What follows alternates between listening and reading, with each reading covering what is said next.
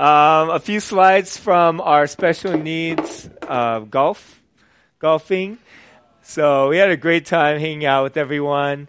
Greg and Matthew holding hands. That was really sweet. And then me missing my putt. I was like literally half an inch away, but I ended up mastering the last hole, which was really exciting for me. And then our group photo. So I love our special needs ministry. We'd love to invite you guys to come out next time as well. We're going to start us off with a question today. If you guys could just go ahead, break off into groups of 2s and 3s. And here it is. What is something you were excited to do, but then quit because it got too difficult? All right? I know you have a list of 100 things, but just choose one. And then I'll come up and we'll get started. It might be a person, not do, but hang out with. I remember in high school, I went to the Army recruiter kind of had their own room. And so I walked in, I thought, man, it'd be so macho if I joined the Army. And my uncle, he is a full bird colonel, retired. And so just super high up in the Army. And so the recruiter was selling me, right? Like, you look so good in a uniform. You'll be super buff. You'll get $30K right off the bat. We'll pay for your college. You'll get paid X amount of money. You could be special forces and wear those night vision goggles and run in with your gun. And I was like, I've played those games. I should be able to do it in real life. And so I got really excited about it. And I actually went to, one of the bases, and I took an assessment and I blew it out of the water. I think it was the best test score I ever got in my life, 97. And my recruiter was super excited. He's like, you can do anything, right? So for weeks and weeks, this is in high school, I was thinking about going to Westmont College and doing Army and going ROTC and that route. And then as time went on, I was like, hanging out with my friends. I'm like, man, I won't be able to see them again. And wrestling with my calling about being a pastor. I still feel like I want to do that. And then I'm sleeping on my bed. I'm like, I really like my bed and pillow. And as time went on, I was just like, man, this is just not worth it. I don't want to leave my friends. I don't want to leave the girl I like. I don't want to leave my pillow. I really like my pillow. And so I ended up not going and I became a pastor, as you can tell. And I wonder when you think about, these are not my slides. Paul? Am I doing something wrong? Is this me or you? Is it me? Okay. Oh, good job. And as we think about this passage, I think about how much hype there was around Jesus. He had finished the Sermon on the Mount. People were marveling at the authority in which he spoke. God had been silent for 400 years. There were no prophets saying, "Thus says the Lord." And every teacher and rabbi were quoting from other rabbis who quoted from other rabbis. But Jesus would say, "I say to you." He would stand on his own authority, and he painted this beautiful picture of spirituality and ethics and community and values. But then he started enacting his kingdom. That he didn't just have authority in teaching, he could do stuff. He would walk up to a man with leprosy and touch him, and scales would fall from his hands and his fingers would grow back. A centurion asked for his slave to be healed, and with a word from long distance, he healed this man's slave. And Peter's mom was ill. He touched her. She got up out of bed and started serving him. And then people just started hearing about this and bringing everyone who was sick in that village, demon-possessed. And Jesus, with authority beyond teaching, with power, started enacting and pushing against this kingdom of darkness. And everyone was healed. And think about the hype around this person was incredible. And everyone wanted to follow him. There was a great multitude of people around him, a great crowd. And oftentimes when Jesus sees a large group of people gathering, he starts to sift them out. He gives some harder teaching. Or maybe I think him crossing the lake might be causing a physical barrier so that following him would be inconvenient. There's so much convenience in being Christian in our day and age, right? We go to church, it's AC, we sit on chairs, and we can upsell Christianity. I know I do. Like if you join Renew, amazing worship team, satisfactory preaching, not really good, but good enough. And our community is amazing. We have Park Day, we have Fight Club, we have basketball ministry. Being a Christian's awesome. You got friends. And then of course the real stuff, right? Eternal life. When you think about death, you don't have to be afraid. Purpose. Jesus will be your best friend. Nothing will separate you from the love of God. And a lot of those things are true, especially the back end. Your sins will be forgiven. But have we asked about what makes Christianity difficult? Because Jesus, he is not a good salesman. He's not the army recruiter who lays out everything amazing about joining the army without putting out the cost. What makes it difficult? My recruiter never said you have to leave your friends and family. My recruiter never said, you're going to be confined to a specific amount of occupation, that there's going to be a curfew, right? That when they say jump, you're going to ask how high. And you're not going to be able to question commands. You're just going to go and follow. And when they ship you out, you just go. He never talked about that. And maybe we grew up in a Christian faith that didn't talk about how hard it is to follow Jesus. Becoming Christian is free. And in some ways, it's easy. We pray that Jesus would forgive us of our sins, and we say, God, I will follow you. He makes it so accessible to every person on earth, and he gives them an invitation. So becoming Christian costs us nothing, but following Jesus will cost us everything. And I wonder if we even have thought of that following Jesus will cost us everything. It says here, when Jesus saw the crowd around him, he gave orders to cross to the other side of the lake. Then a teacher of the law came to him and said, "Teacher, I will follow you wherever you go." Jesus replied, "Foxes have dens and birds have nests, but the Son of Man has no place to lay his head." Another disciple said to him, "Lord, let me go and bury my father." But Jesus told him, "Follow me and let the dead bury their own dead." We're only going to be looking at these 4 verses today. But again, we think about how Jesus looked into the crowd, and oftentimes when Matthew talks about this crowd, it's these people, these large group of people who are curious and making a decision of whether they want to follow Jesus, whether they want to be a disciple, right? So they're undecided. The Pharisees oftentimes were Jesus' opposition. The disciples were people who said, we're going to give our life to following you, but the crowd is undecided. And when the crowd grows, Jesus draws a line on the sand, and he's like, it's not really that easy. Here are some of the things you're going to have to give up. So this teacher of the law comes to Jesus and he says, "Jesus, I'll follow you wherever you go." The teacher of the law or scribe at that time would often teach people. And they would come out of specific schools that qualified them to teach. So for him to say, "Jesus, I want to join you," was a big deal. And during that time, many people would kind of choose the rabbi or the school of Judaism that they wanted to follow. And when they followed a rabbi, they would kind of give their lives to them, going where they went, learning under them, but they would spend their lives with them. But another aspect of this, of their culture is that there was kind of a trial period, right? So you would kind of go in, you would listen to a rabbi, but you could kind of end your time if you felt like their teaching wasn't great or you didn't want to do everything they said. And maybe you would go and follow another rabbi or another teacher and try them out for a while. And so as this man was asking Jesus, telling Jesus, "I'll follow you," Jesus starts to taper his expectations. He starts to talk about how he's unlike other rabbis. Other rabbis enjoyed a place of prominence in society. They were often invited and wanted to be invited to the best parties, sit in the best seats. They had prestige in the community. Sometimes they had wealth.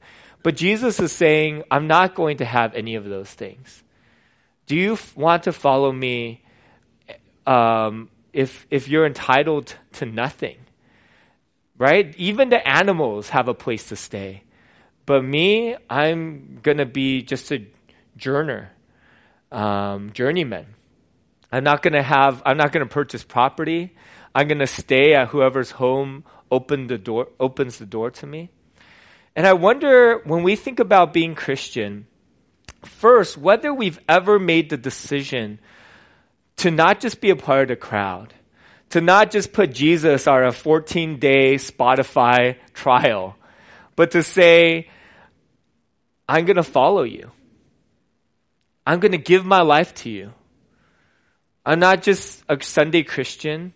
I'm not just Christian in convenience. But when there's a price to be paid, I will follow you. And then when we do follow Jesus, I wonder if we tack on other benefits to that. Like, I'll be a Christian, but I need this home. I'll be a Christian, but I want another child. I'll be a Christian as long as I have a 401k. I'll be a Christian as long as the people at church accept me and want me. But once one of those things are taken away, and my conditions are not met, I'm not going to follow you anymore. Jesus is asking for this man to follow him unconditionally. Jesus is asking this man to follow him without any entitlement, that you just go where I ask you to go. And then the second statement is even harsher in many ways. Another disciple said, Lord, I want to follow you, but first let me go and bury my father. And Jesus told him, follow me and let the dead bury their own dead. I read a few commentaries on this, and some of them try to soften this interpretation. So John Stott will say, and which I really admire, he'll say that Jesus was talking to a man maybe whose father was of old age, and he's like, let me wait for my father to pass before I follow you. And other commentators take this on face value, that maybe his dad died in the last couple of days, and they were waiting to bury him. And this man's like, give me 5 days, maybe a week, and then I'll jump on a ship and follow you. And Jesus says no. And I'm actually kind of for the second interpretation, even the harsher one. Because at the end of the day, what Jesus is saying is that there's no trump card. There's nothing that takes precedence over me. There's nothing in your life that you should be able to hold over following Jesus, doing the ministry he's called you to, going where he wants you to go. That discipleship, being a Christian, which somehow we've separated the two, but it's not meant to be. Being a Christian means Jesus takes precedence over everything. Are we willing to follow Jesus, or are we just a fan? Are we just following him on Instagram along with all our other gods and idols? That's a pretty big difference.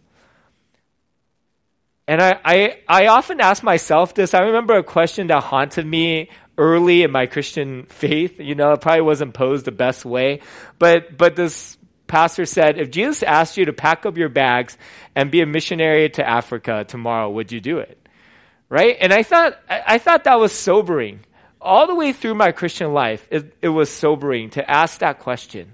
Like, am I willing to just up and move for Jesus? Am I willing to leave everything behind? Or do I have prereqs? Do I have conditions? Am I willing to follow Jesus as long as I get to keep this job and promotion? Am I willing to follow Jesus as long as my family has enough to pay for my kids' college, or my son has clean water? What are my conditions? And I think we should stop and really ask those questions, because we probably have some, right? We've grown up and experienced Christianity where not much is asked of us. But one day, Jesus, if we follow him long enough, will ask the hard questions. He won't just ask us to confess our faith. He'll test it. Because at the end of the day, we don't really know until we're put in a situation where it's tested, where the hard questions aren't just asked, but there's a crossroad in front of us. Do we deny Jesus or deny our friends and family? Do we follow Jesus or do we follow the promotion? Do we continue to love Jesus even when it means our family doesn't love us anymore? All of us will be asked those questions, and some of us will be asked right at the front end. You know, it's amazing to meet some Christians in foreign countries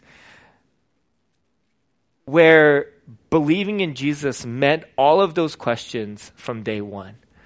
I met this man, actually he's a kid. He's like 20 years old, maybe 17 when I met him. And in Singapore, and he said, his name is Muhammad, and he said, when I decided to be a Christian, I knew that my parents would disown me. But I stood in front of my father and I told him. And he brought out a knife and he chased me down the street and he stabbed me and then he disowned me. And he went to the hospital and he had nothing. I was like, that's a lot to, like, I didn't have to do that when I became a Christian. When I became a Christian, my parents celebrated and I got baptized. But would I still do it with that price to pay? I went to an orphanage in China. I met these two girls whose parents were put in prison because they were believers and they were young. And the government officials, this is when there was heavy persecution in China, asked them, do you want to go to a foster family and have a family adopt you? Because if you do, just deny Jesus right now. But if you don't, you're going to be put into an orphanage. And they're not going to have anything for you. And at this really young age, they said, we want Jesus. You know, there's people who have said Jesus is worth it because they have paid the cost. Jesus is worth whatever cost we're willing to pay. And at some point when we're saying we're not willing to give that up, we're saying in another way that Jesus just isn't worth it. And I wonder what cost we're willing to pay. How far we're willing to follow Christ.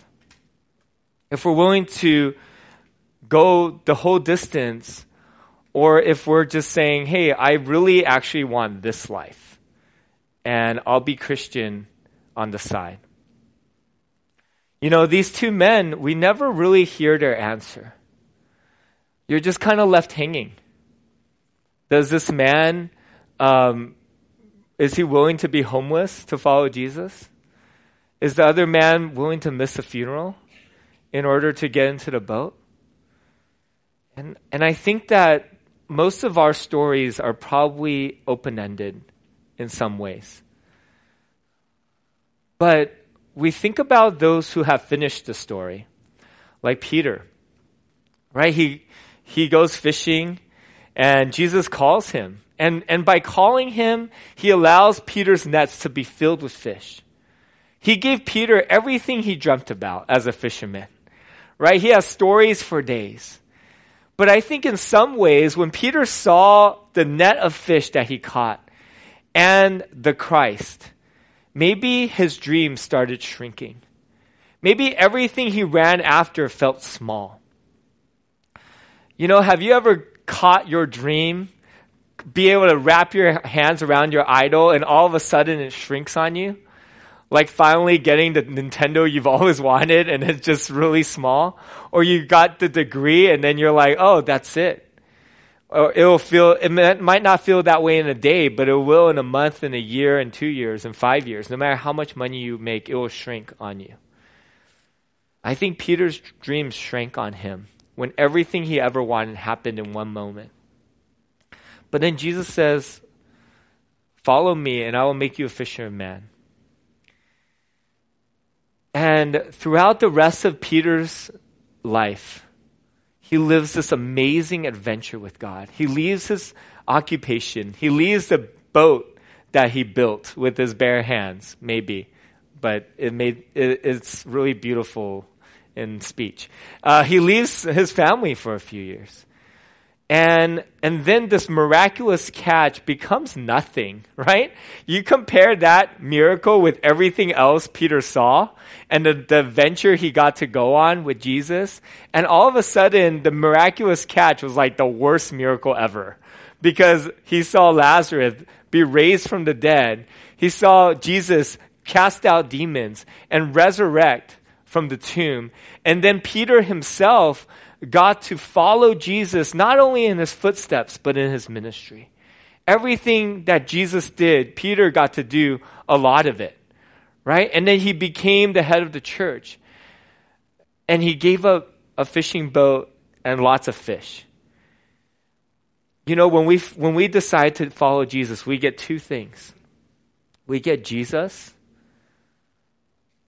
and we get this amazing adventure. Like when he says, follow me, you might not have a house over your head. You might not have security, but you have me. Because you're with me, is that enough? When he says, let the dead bury their own dead, and you leave people you love, friends and family, your reputation, but you have Jesus, is that enough? I think about our lives and how we prioritize. And let's see. Oh, I erased that slide. I wonder if all of our lives are connected and in service to Christ. Or are there automatic trump cards? And if they are, what does it mean for us to do our career and our finances and our hobbies, our friends and our family for Jesus, out of calling to him? And I think there's many times where in the smallest ways, I'm just trying to continue to resurrender my life. Nina has this amazing thing called a pension. It's like a unicorn nowadays, but when you see it, you run to it and you hold it and then you pet it and you say, don't ever go away. So she works for the county. And a pension is basically you work X amount of years, 20 or 30 years, and then basically you get your paycheck, that same paycheck, until you die. And then if you check a box that says your husband's a beneficiary, I get it until I die too. So it's amazing, right? And so I started worshiping the pension. I started like bowing to it and say, I will follow you wherever you go. But then God's like, what if I want you to leave the OC? You know, you love this church, you hope to stay forever, but what if I call you out? And I remember just wrestling with that with Nina. Like, we love this pension, but are we willing to walk away and just follow Jesus? And so there's different pension plans, but basically the longer it vests, the more you get for your money, right? So if you wait 20 years for it to vest, you can retire at a younger age. But as we've been working on our pension, I'm like, let's just go 5 years because I really do want to live open-handedly to the Lord in this really small way to just say, God, I will follow you. And I don't want to have to be enslaved to a pension. I think about just walking around. Me and Jonathan Whitmore, we work at EV Free. And there's this guy, he's been homeless for a while. Jonathan met him, talked to him, introduced me to him. And I was just like, man, God, I'm doing ministry, but I wonder if this is the ministry, you know? And just as we walk around, how are we just surrendering our lives to his leading? So I meet this guy, and he's really cool. He listens well, he talks well, he's intelligent, but most of all, he's trying to get a job. And so we talked about like collecting cans for recycling versus panhandling and how he takes pride in recycling. And I talked about how, yeah, it's building your character. It's helping you grow in discipline and just speaking life over him. And then I started, basically, poor guy, I'm like his admin assistant, right? So we go on Indeed and we're like looking up jobs and I fill out his resume and upload it. And now I have his account on my Gmail and I'm like looking up finding job replies, and I'm like, Nina, I think we're gonna get a job this week. And then I'm gonna go buy him a planner and like a binder so that I can help him organize all his documents. There was his dream job is Chick-fil-A, and I have friends who work at Chick-fil-A, right? And so I'm like, hey, can you introduce him to your manager? He's willing to wash dishes. He has it on his resume, like give him a job. And then he's like, okay, my friend's like, okay, I'll introduce him. So I tell my friend to go in at 5 p.m., but it's Tuesday, and he's like, I'm going to go at 5 on Friday, but he has no planner. I'm like, how are you going to remember this? You know? So I'm going to help him work on some personal, like, planning skills. And it's just another adventure, I think, that God is allowing me to go on, simply because I want to be open to meeting people and doing what He's called us to do. My family and me, and as I interact with this man, all of my problems seem really small again, and I am blessed by his faith and his hope in the Lord. I feel like God just has amazing adventures for us, all of us, every day. And big adventures that will be like 20 years, small daily adventures, just meeting someone and starting a conversation, or just being open to hearing His voice and be led. But I wonder if we have so many conditions and so many other priorities that we're not willing to go on the adventure Jesus has for us. You know, it says that God has prepared good works in advance for us to do. Can you imagine that? Like before you were born, He had iCal mapped out from 1985 or 82 for me to whenever my end date is. And on this iCal, He has like May 12, 2019. Wilson's going to walk into the volleyball court. He's going to meet this person. She's going to be struggling with drug addiction. And he's going to be able to speak life and pray for her. You know? Or Zach. He's going to get a job at this like gaming company. But I'm going to inspire him to make the best Christian game in the world, right? I've always Zach, let me pitch this game to you. Like, it's like old Teenage Mutant Ninja Turtles where you walk through levels, right? But instead of turtles, it's like Elijah, Moses, David, and Samson. Samson's the tank, okay? Elijah is like the wizard with fireballs. And then stage 1, they've beat Pharaoh. Stage 2, they've beat Goliath, right? Okay? And he makes this game that I just pitched to him today, and God prepared it so that it just blows up. And all over the world, people become Christian because of my game and his game. And then I think about Erwin, where he finishes school, and he wanted to be an entrepreneur, and he thought about finances. But God says, "Hey, why don't you give a year of your life just serving at Epic?" And as he does that, God calls him to East Asia. And he raises way too late, and I have like severe doubts that he's going to make it. But somehow God pulls every one of us together, unites our hearts, and he's on this amazing adventure. And whenever he sends me videos, I'm just blown away by his fire and his faith. Let me end this sermon with the illustration that I found extremely silly. It's so silly that I don't know if I'm actually going to do it. Janet, can you come on stage for me really fast before we end? Because you're the best.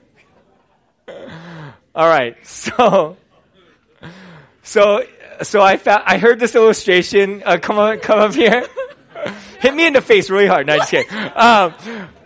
This illustration was from junior high in 95. So if you're a junior higher and today was 1995, you're going to love this illustration. Everyone else is going to find it really ridiculous. Okay. So your job is to hammer this nail into the wood. Can you do that? Sure. Okay. All right, go ahead. Where? Just anywhere, like maybe right here. Okay, but before you do that, this hammer has a will. So you can't break the will of the hammer. Does that make sense? Okay, but you're still going to nail the nail into the wood. Go ahead.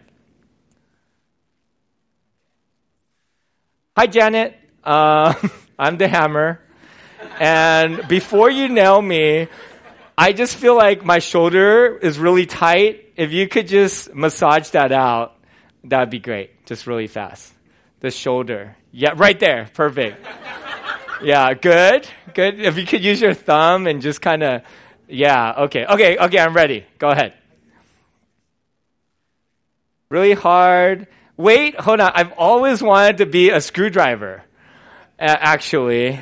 So could you just take the back end of and just kind of screw that nail in place, because hammering sucks. But yeah, there you go. That should work. Just give it some time. Okay, back to hammering. Okay, ow. Okay, all right. Wait, hold on. Can you try the bottom, like where the handlebar is? Because that has some more padding. All right, there you go. I want that life. Okay, all right. Okay, back to normal hammering. And I'm done. I can go watch Netflix. You see how it was a great junior high illustration in 1995, but it's terrible now?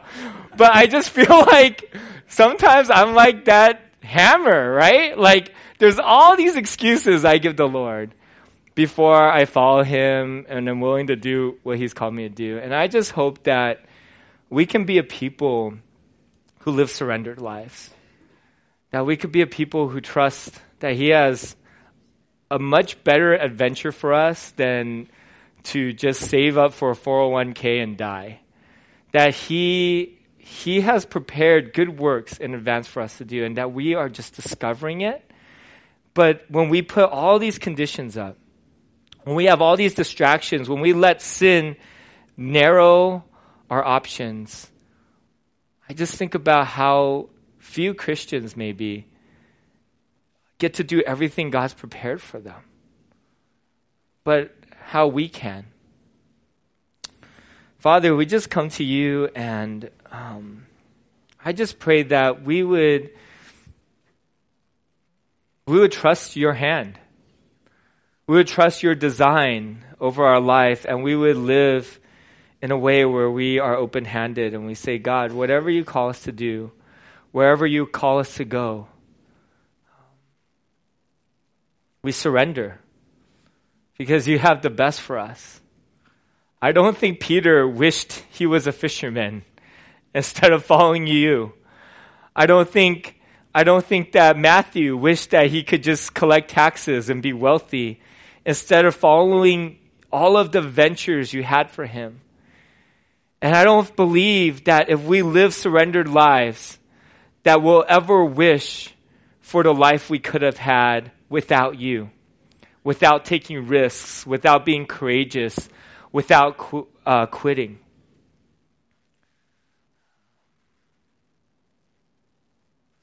Father, let us gladly pay the cost because